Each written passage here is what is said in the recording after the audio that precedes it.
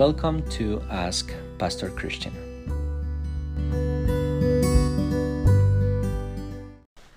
Hi, my name is Cristian Garcia, pastor of Trinity Reformed Presbyterian Church in Montrose, Colorado. And this time we have a question about alcoholic drinks. More specifically, can Christians make use of alcohol? And I think that is a very good question, one that needs a rounded answer, though. So first of all, let's see some examples in the scriptures that speak about alcohol consumption. If we look throughout the scriptures, we will find that the term wine in the Old Testament occurs 141 times.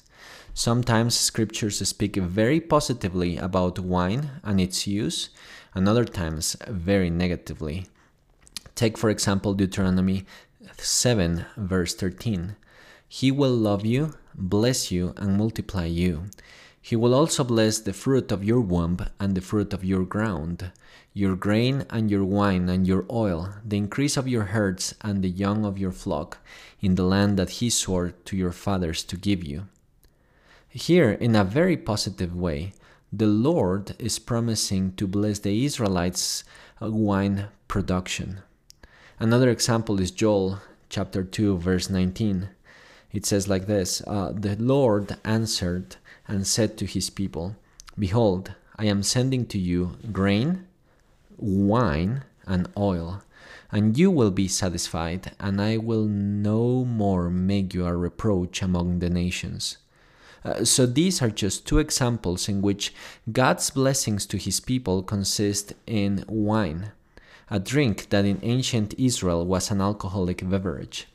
Not to mention that wine was used in one of the most important festivities of the Israelites, the Passover. And in addition to that, the peace offerings that we read about in the book of Leviticus seem to consist of a meal and wine that was included inside the meal or other some kind of alcoholic drink as part of this religious ritual of worship. In the New Testament as well, it is no other than the Lord Jesus Christ himself who transforms the water into wine in the Gospel of John chapter 2, and that later on celebrates the Passover with the disciples, while at the same time instituting the Lord's Supper for Christians of later generations to celebrate by using the elements of bread and wine.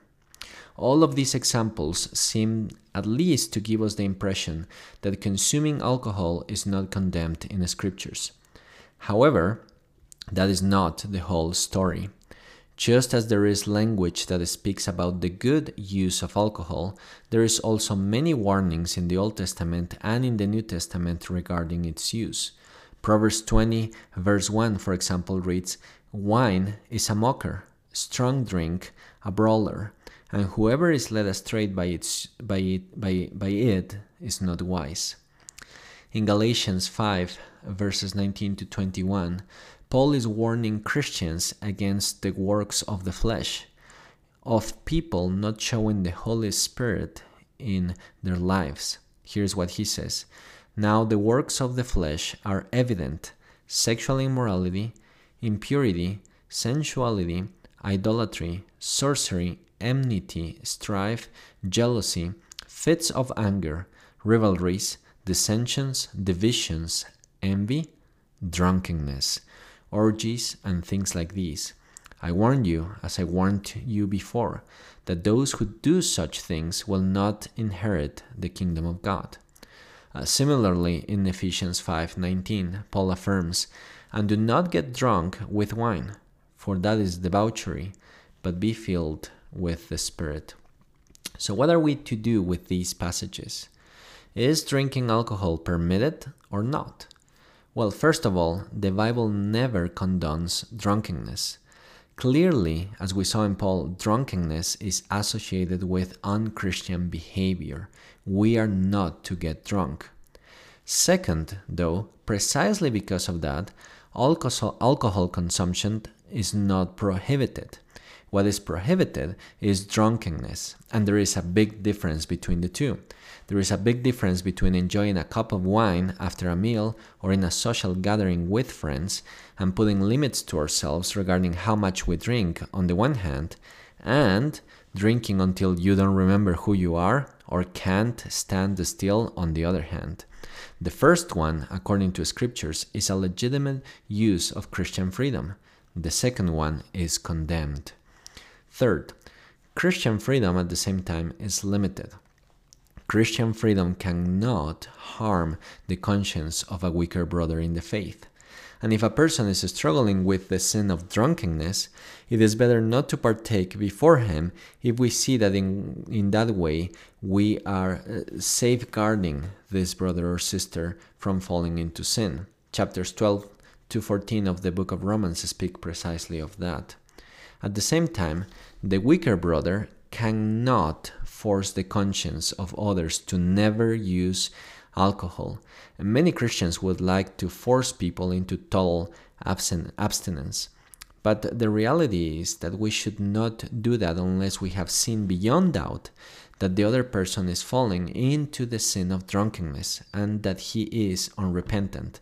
And at this point, by the way, the steps of discipline in the church should kick in.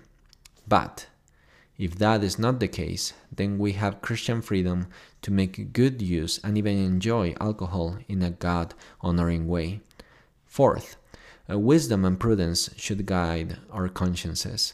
When people have struggled with the sin of drunkenness and are recovering from it, I would never recommend them to start drinking again. That would not be wise, and more often than not, moves people to fall into the sin of drunkenness again. In short, can Christians make use of alcohol? Yes, but always inside the parameters of scriptures, always seeking to glorify God through that process, giving thanks to God for his good gifts, alcohol included, and avoiding drunkenness. To require more than that would be to go beyond what the scriptures command. In this, though, every Christian should examine himself to know how far he can go in the exercising of his Christian liberty. Some people will get drunk with almost any kind of drink, while others have more tolerance to it. So wisdom and a desire to honor God should always lead the way. I hope you found this answer helpful. Please don't forget to continue sending me your questions to trinityreformedmontrose@gmail.com. Again, trinityreformedmontrose@gmail.com. Until the next time, blessings in Christ.